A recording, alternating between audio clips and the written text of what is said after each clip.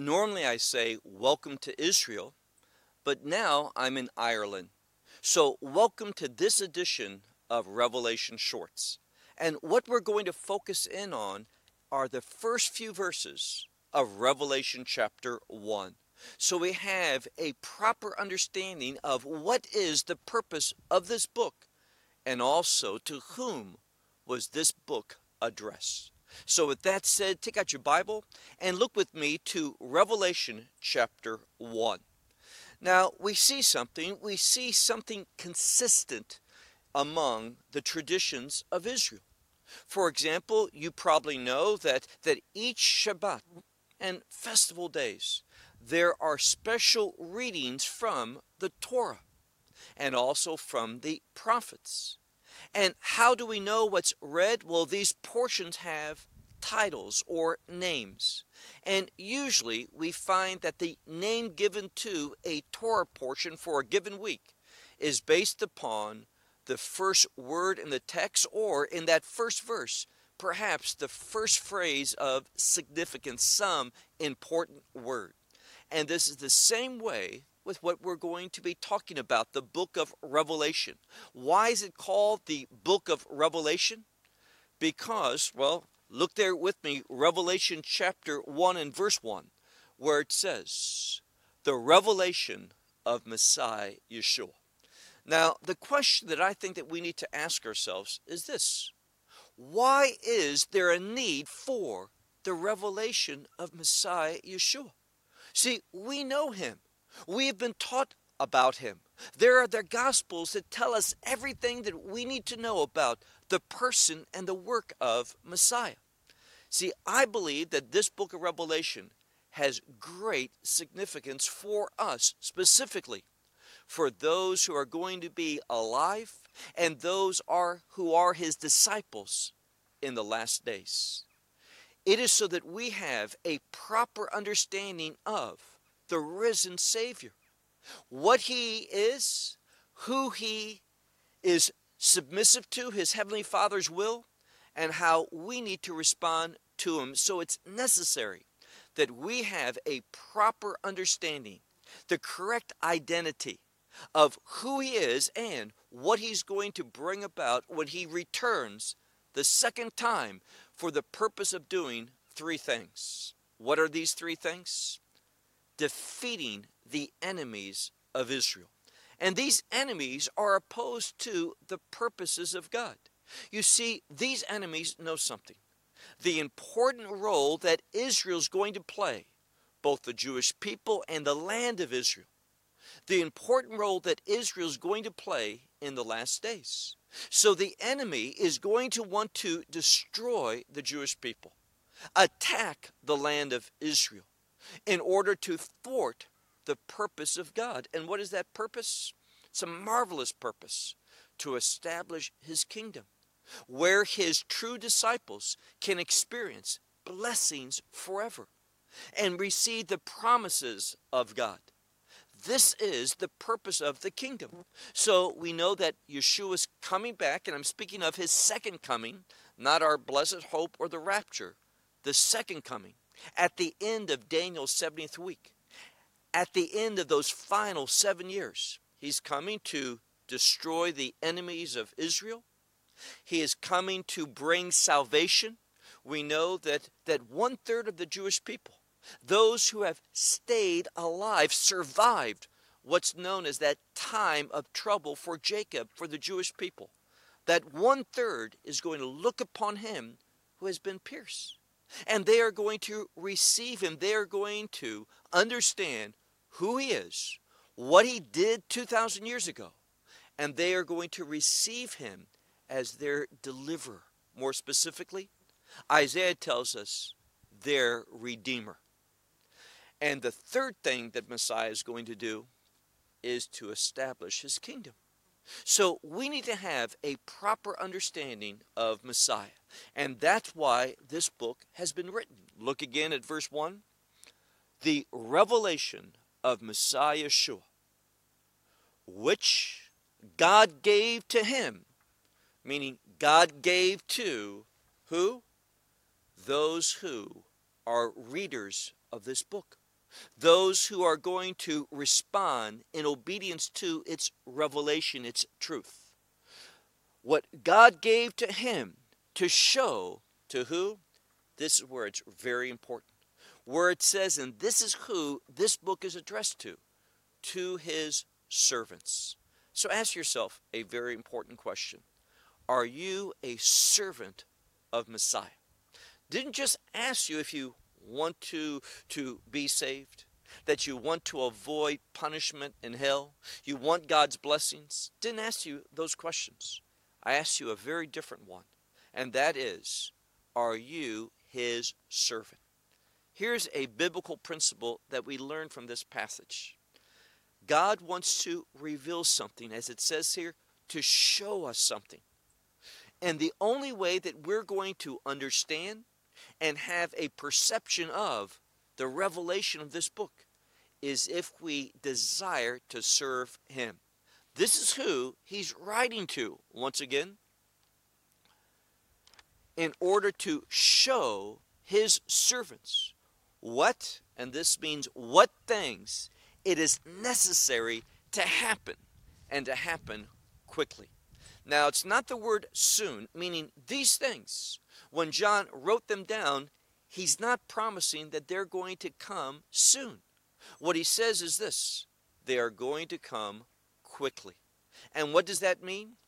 It has a very important application, and that is this: if we're not ready, if we don't have the right understanding, that right perspective, if we're not prepared when these things begin to happen, if we don't understand them, if we're not looking towards them, then we're not going to be understanding what's taking place, and we won't be able to respond properly. We won't be able to serve him as he has commanded us to serve him. So he's showing us here, revealing what these things, that it's necessary that they happen quickly, and we see that they have been signified. That is, they have been testified to, that they have been sealed, they have been certified by God. And it says that he sent them through his messenger to his servant John. So this messenger that was sent by John, it's the word for angel. So God used an angel to communicate to his servant John, all of these things that you and I might understand them. And not only does it mean that we might understand them, the implication is we must understand them if we're going to be able to respond in a way that is glorifying to our Heavenly Father. Look now to the next verse, verse 2. Who he testified the word of God and the testimony of Messiah Yeshua. I hope you see two things here. I hope you see the relationship between the testimony of Messiah and the word of God. These two things are inherently related. We see so many times in the scripture that Messiah himself said, I do these things in order that the scripture might be fulfilled. The same thing here. This is all about fulfillment. Fulfilling ultimately that which must be in order for the kingdom to be established. So who has testified to the word of God and the testimony of Messiah, which also he saw. How did he see? Well, the book of Revelation is a book of visions. Visions that came from God through his servant, that messenger, that angel that was given to John in order that John might write these down, because it is incumbent upon us to know these things. And again, we'll only have the discernment to understand them if we have as foundational in our life this desire to obey him. Not just, I want to be saved. I don't want to find punishment for my sin. I don't want to experience hell. Of course we don't want these things. But what's going to bring about the ability to perceive God's book of Revelation and have the fortitude and the power to apply it to our life is if we ultimately desire to serve Him. And then we read, continuing on in this same passage, look if you would to verse 3. Now, I like verse 3 because of that first word. Now, it's Greek, obviously. The book of Revelation was written in Greek. But there's a Hebrew counterpart to this word. The Hebrew word is ashrei. Now, what does that mean? It means both to be happy and to be blessed. Probably because you've been blessed, the outcome of being blessed is happiness. And God tells us how we can experience this. Very clear. He writes, happy is the one who will read. One, primarily, is given to read in the local congregation. The local congregations back at that time resembled very much a synagogue, where there was a specific reader that was called upon to read from God's word. No different here. Look again. Blessed is the one who reads and the ones who hear the words of this prophecy. Now notice that. This is a book of prophecy. And prophecy, when we look at it historically throughout the Tanakh, the Hebrew Bible, we see that it has two purposes and they're related. One is that prophecy brings about redemption. Prophecy brings about repentance.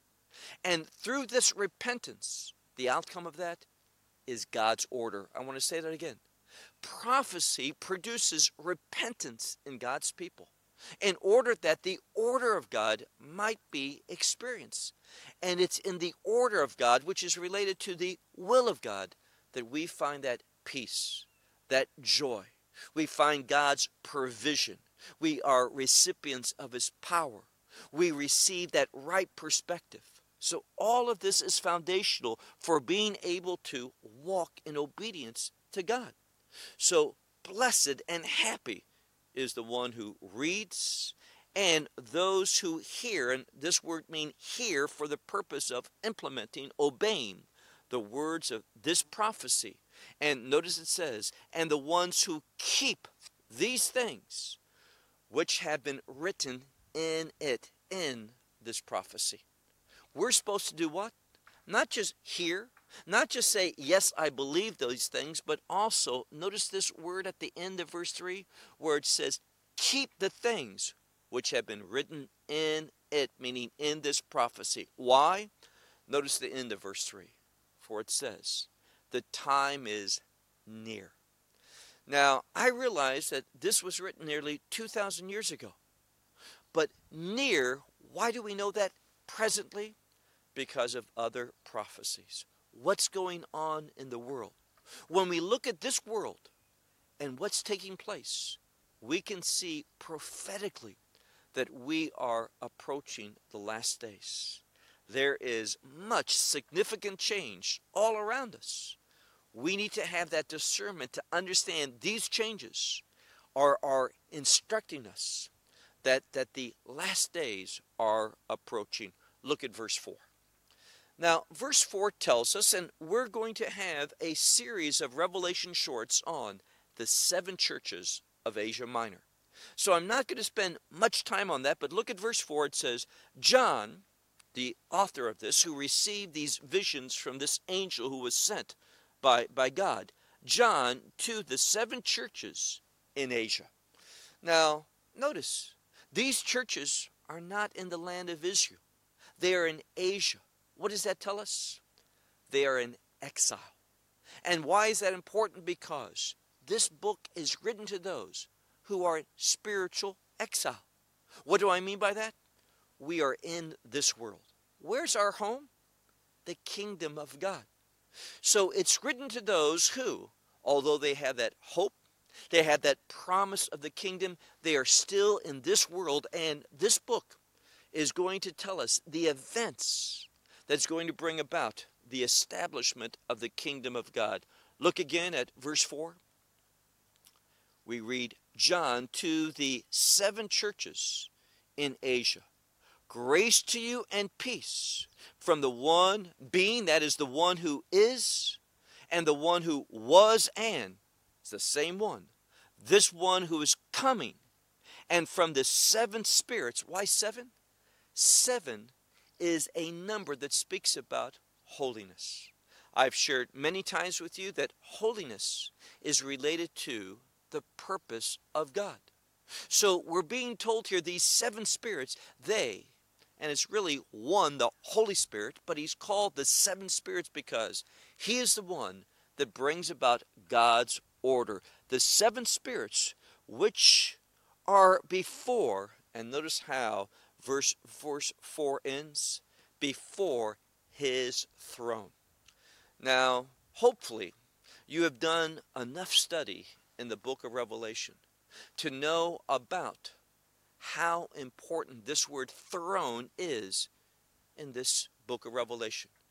We find it repeating many times throughout this book. In fact, one chapter, the word throne appears 12, 13 times. And this is what the book of Revelation is literally about. The events that must happen that will bring about a change. What change? The throne of God, which is in heaven, being brought to earth. And with that change of location from heaven to earth, this throne, what can we understand from that? God's righteous rule, meaning the establishment of his kingdom. So there's exile, and that exile is going to be solved for God's people with the establishment of his kingdom when his throne is brought to earth. Verse 5. And from Messiah Yeshua. And who is Messiah? It says, the faithful witness. Everything that he did was a faithful outcome of God's will. He accomplished perfectly the will of God. So this faithful witness, the firstborn from the dead, he has preeminence in all things. Now, the firstborn from the dead speaks about his victory. He had to rise from the dead in this new state, unique. Others were raised from the dead in the Old Testament, but not in this new kingdom form. Messiah, who was born into this world in a normal human body. That body died, but what was raised uniquely. And it symbolizes that same new life, that new body that we're going to have as well. So being the firstborn from the dead, he defeated death. What's death related to? Sin. He defeated death and sin through this resurrection.